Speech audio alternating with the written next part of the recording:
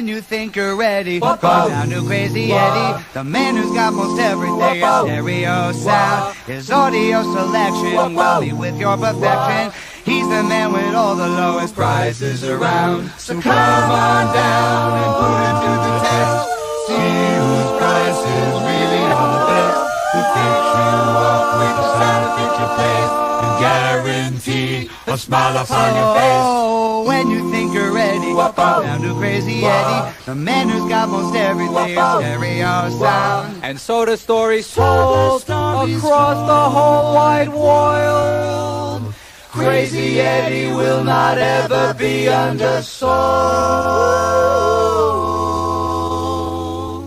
Eddie Antar is back in the U.S. and will be spending his first day in New Jersey's Union County Jail. U.S. Marshals took Antar, better known as Crazy Eddie, to the federal courthouse in Newark for processing after he was extradited from Israel. Antar faces federal fraud charges now that his nearly 3 years on the run have come to an end. Eddie Antar disappeared back in February of 1990, charged along with 2 of his brothers and a cousin of stealing millions of dollars from the Crazy Eddie chain he founded. Antar fled to Israel, where for nearly 3 years he tried to seek asylum. He was arrested there in June and was extradited to the U.S. Sunday. Antar returns to face federal fraud charges for allegedly cheating investors of more than $70 million. At its peak, there were 43 Crazy Eddie electronic stores, many right here in the metropolitan area, stores that were best known for their commercials touting insane prices. In early 1989, Sam finally learned from subpoena documents and testimony that Arnold Spindler and Abe Grinberg were providing false information to government investigators and covered up the involvement of Sam M. Antar, Mitchell Antar, Allen Antar, and Ben Kuszer. Sam passed along that information to Crazy Eddie. Soon thereafter, Crazy Eddie started to distance himself from Sam.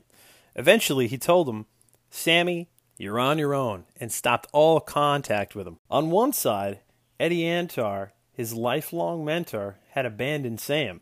On the other side, his uncle, Sam M. Antar, his cousins Mitchell, Allen, and Ben were setting him and Eddie up to take the fall for all the frauds at Crazy Eddie. Sam learned that Crazy Eddie had transferred most of his assets overseas and already obtained several phony passports. He was preparing to leave the country for good. Sam fired his old attorney and hired Anthony Matone to represent him in the criminal investigation and Jonathan Warner to represent him in the civil actions. On March 8, 1989, Matone and Sam met with US Attorney Dan Gibbons and 2 FBI investigators in an effort to negotiate a plea bargain agreement. In February of 1990, Crazy Eddie Antar skipped town altogether and fled the country. Meanwhile, Sam continued providing key information to government investigators. So at one point, so then you eventually, like you said, you went to the feds. Yeah. And so you told them everything. Yeah. I went to the feds because Eddie was abandoning me and was moving all of his assets overseas. This is the guy that, my mentor that sent me through college. Right. I also went to the feds because I got wind that other elements of the family had bribed certain witnesses to rat us out and exonerate them.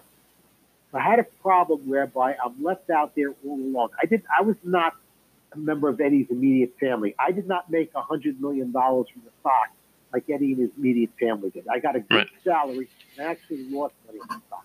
So here I am all alone and I have no other choice. I had 3 young kids and a lovely wife at the time. Right. Okay? And I had responsibility first and foremost for them. And also, I didn't want to end up in prison worrying about picking up a bar of soap, worrying about who was going to be behind me when I picked up that bar of soap. So I didn't make a moral decision. I didn't do it because of remorse for my crime. I didn't do it out of any sense of feeling sorry for what I had done. It was strictly a self-preservation effort over here to avoid prison for my crime and to place the responsibility. Well, of course, I was taking responsibility myself too, but also to place responsibility on people who actually made much, much more money than I did, and in the hopes of avoiding prison. And that's when I started to cooperate around March 8th of 1989. The problem was, as I explained, is that the Fed had witnesses that they immunized, Yeah. that were pointing at me and Eddie, but exonerated certain elements of his family, like his father and his brother. And it took a while for the Fed to get around that their witnesses that they had, that they thought were reliable, were lying to them, were selling them a bill of goods. For example, from 1969 to 1984, as a private company, Crazy Eddie was skimming. Those witnesses said nothing about that, okay, because that would bring down both sides of the Antar family, because most of the proceeds from that skimming ends up in secret bank accounts in Israel. So they say nothing about that. Okay, they don't talk about the fact that we gradually reduced our skimming from 1979 to 1984. They certainly don't talk about the fact that some of the family's money from the skimming before we went public ends up back in the company after we go public in the form of money laundering known as the Panama Pump to inflate our income, because that would bring down both sides of the family. So, it's one thing to go to the Feds and tell them all of this is going on, but it's another thing for them to go through the process and verify. Don't trust, just verify. Right. And that's what they had to do. So it was a process. So I started talking to the Fed in 1989, and by 1991, 1992, they have enough. They have enough information. They actually offered me a plea bargain agreement where I plead guilty to 2 felonies, and in return for testifying against the family. They also indict some of the people that lied to them under oath, that had previously exonerated various members of the family. And I become a government witness I become officially a government witness in the form that I have a plea bargain agreement in 1991. At about that time, the SEC brings a civil case against Crazy Eddie, not a criminal case, a civil case against Crazy Eddie and members of the family, laying out this huge fraudulent scheme. And the judge has enough evidence that he can order Eddie to move his money that he moved overseas back into the United States in order for that money to be available to potential future creditors. Eddie, rather than repatriate that money back into the United States, decides to skip flood, and that's when a judge issues an order to get Eddie arrested for contempt of court.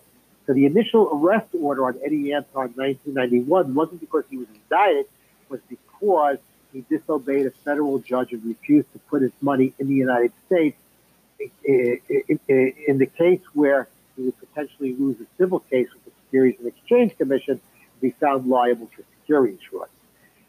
By 1993, 2 years later, Eddie is eventually indicted, along with other members of his family that were previously exonerated by other witnesses. So he had the whole family indicted, Eddie and his 2 brothers indicted in 1993. Some members of the family were never indicted because they didn't have enough evidence to bring a criminal case. In a criminal trial in 1993, Eddie is convicted, his brother Mitchell is convicted, and another brother, Allen, is acquitted.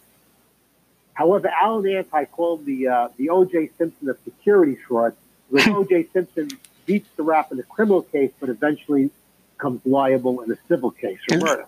Allen Antar, of course, didn't do murder, he did securities fraud. So Allen Antar is later sued by the SEC along with Eddie's father, who was never indicted, and other members of the family who were never indicted, and loses a civil case with the SEC in 1998 and is found liable for securities fraud. So either members of the Antar family go to jail for losing a criminal case or become liable in a civil case for securities fraud. But at the end of the day, the Antars made about $95 million in securities fraud.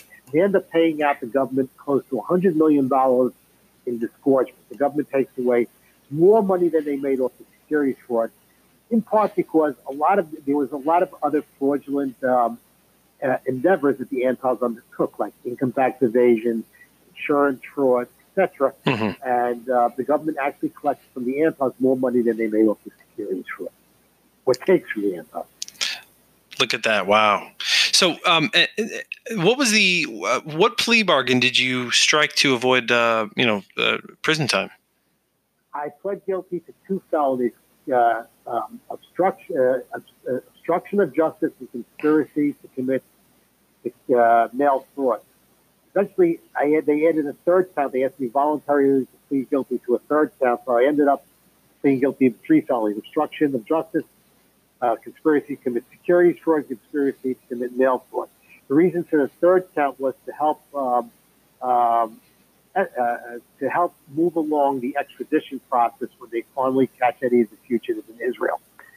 And I had an exposure pleading guilty to 3 felonies. Each felony is a 5-year count. I had a theoretical exposure of 15 years. Under the sentencing guidelines, which was in place in those days, I had an exposure of 48 to about approximately 48 months, 4 years. In other words, most judges would have sentenced me to 4 years in prison. However, because of my exemplary cooperation with the feds, and I hate to use the word cooperation, it's more like a shotgun wedding, because I didn't go along really voluntarily. I only did it because it saved my own ass. Right, exactly. Because of that, I avoid prison altogether and get 6 months of house arrest. I also pay about $30,000 in fines, which is a mere tip, considering I was involved in the massive fraud that cost investors over $500 million. I get a complete walk on all civil liability from the victims, because the victims' lawyers needed me to cooperate so that they can get as large money as possible from the Antars in this short period of time. So I ended up with 6 months of house arrest, 1,200 hours of community service, $30,000 in fines, and no judgments against me for the crimes that I committed. In the eyes of the court, I've made complete restitution under the law in the eyes of the court, because the victims the victims forgave any claims that they had against me. Okay. And then Eddie, once he was caught and extradited, what sentence did he receive? He eventually gets convicted, gets an 8-year sentence. The case gets overturned against Eddie and the other brother that was convicted with him on a technicality. But Eddie and his brother, rather than risk retrial, they plead guilty, and Eddie gets an 8-year sentence minus 2 years time served, waiting trial, etc. And the other brother, Mitchell Antar, gets a 2-year sentence. And as I said, the other members of the family that weren't indicted were sued by the Securities and Exchange Commission in civil court, and they end up having to disgorge pretty much all of their wealth, at least all of the wealth that they couldn't hide from the authorities. Wow. And then after Eddie got out of prison, did you guys have contact? How soon? The only time I had contact with Eddie was when CNBC wanted to put us both on the air. Right. And we did this joint interview with Herb Greenberg. Jeff Holman was the producer. I saw that. Contacted me, and it was like, let's put it this way, it wasn't a very, very nice get-together with Eddie on the air. Eddie lived his life out as a bitter person, as he never really took full responsibility for the crimes, or at least internalized it. Eventually Eddie passes away in 2016, I think it was, in September 10th or 11th, 2016, about 3 years ago, Eddie passed away. I'm sorry to hear that. Yeah. So, and then going back a little bit, so when he got out of prison, though, I understand that he tried to make a comeback. He actually tried to revamp the Crazy Eddie. Yeah, there were several attempts to revamp the Crazy Eddie business by Eddie, and then by Eddie and his nephews. I think it was 2 or 3 attempts. I'm not sure. It's kind of like this. Imagine trying to revamp Bernie Madoff Securities. Yeah, that's or Enron for that. I mean, the name is tainted because of the fraud, as it should be. Right. I remember the New York Post contacted me. I heard they're bringing back the chain. What do you think? I said, yeah, it's like bringing Bernie Madoff Securities back to life. You try that. Look at that. Did he see any success with that at all? I mean, it was a complete loss. No. No. Because the basis of the Crazy Eddie business was fraud, income tax evasion, and later on securities fraud, and throughout the whole time, insurance fraud to a much, much lesser degree, but still significant. Right. So, to run a legitimate business, I don't think he was capable, or the model would really work in the legitimate business of discounting and beating everybody's price. As I said, the only reason why Crazy Eddie was allowed to remain competitive, at least as a private company, was the fact that he was stealing the sales tax off the top. Kind of like this. Why up until the recent Supreme Court decision, did the internet companies have the competitive advantage over brick and mortar retailers? Simply said, the internet retailers weren't collecting sales tax and people weren't volunteering to pay their sales tax obligations to the state authorities. So the internet retailers had this huge advantage over brick and mortar retailers for many years. Well, Crazy Eddie's had that same advantage, except that you were collecting the sales tax, but using parts of it to subsidize or discount to customers, and the other parts of it to line our own pockets. Look at that. Look at that. And then I understand that even some notable law enforcement figures, I guess, for lack of a better word, made a name off this case, right? If I understand, Michael Chertoff, who eventually went on to become the Homeland Secretary, I believe, under Bush. Yeah. Michael Chertoff was the chief prosecutor in this case. Very, very formidable adversary. And may say that he was a real prick, but in a good way. I have a lot of respect for him, both as an adversary and later cooperating with his probe of Crazy Eddie. He was the U.S. Attorney that ran the case, and he eventually became the Homeland Secretary under George Bush. Chertoff was an excellent prosecutor, knew his stuff was a pit bull. And as I said, a very formidable adversary. An adversary I would respect. Let's put it that way. Yeah. Oh, yeah.